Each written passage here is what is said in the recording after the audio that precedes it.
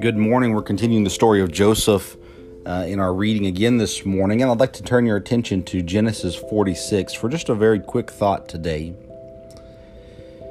We see the reunion, that's the word, of Joseph and Jacob, his father. And in chapter 46 and verse 29, Joseph made ready his chariot, and he went up to meet Israel, that's Jacob, his father, to Goshen, presented himself unto him, and he fell on his neck and wept on his neck for a good while. And Israel said unto Joseph, Now let me die, since I have seen thy face, because thou art yet alive. There's a lot of things going on in the reading today, but I see here a reminder to not take for granted the things that God has given you.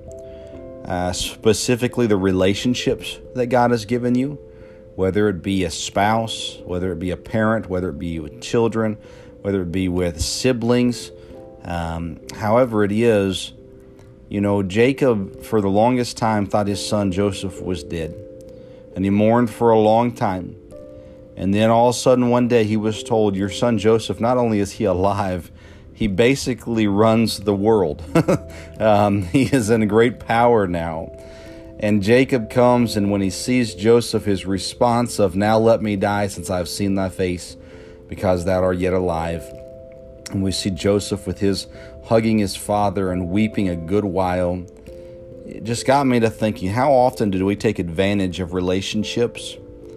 And it's, you hear the phrase, you really don't know what you have until it's gone. We shouldn't wait till something is gone before we truly cherish it. And I think that's the most true with relationships. If you have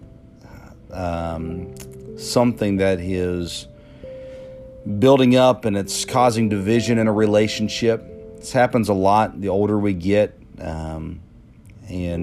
I think if you have teenage children, sometimes you think about it. If you have siblings that have gone a different direction or whatever it is, but understand that God has given you those relationships, and you need to do everything you can, everything in your power to keep those relationships right, because there's going to come a day where that relationship is gone and it can't be gotten back. So take advantage of those relationships. Joseph and Jacob, and they loved each other dearly, even though they hadn't seen each other for years. And we see this excitement and this joy that comes with this reunion. And I know there's a lot of other things we could have touched on with these passages, but that's just a quick thought today, is the relationships that God has given you.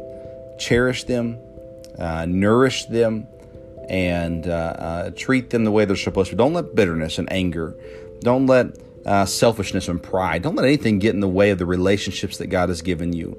Do everything you can to make sure they are right, and that you're doing your part to take advantage of the relationships that you have.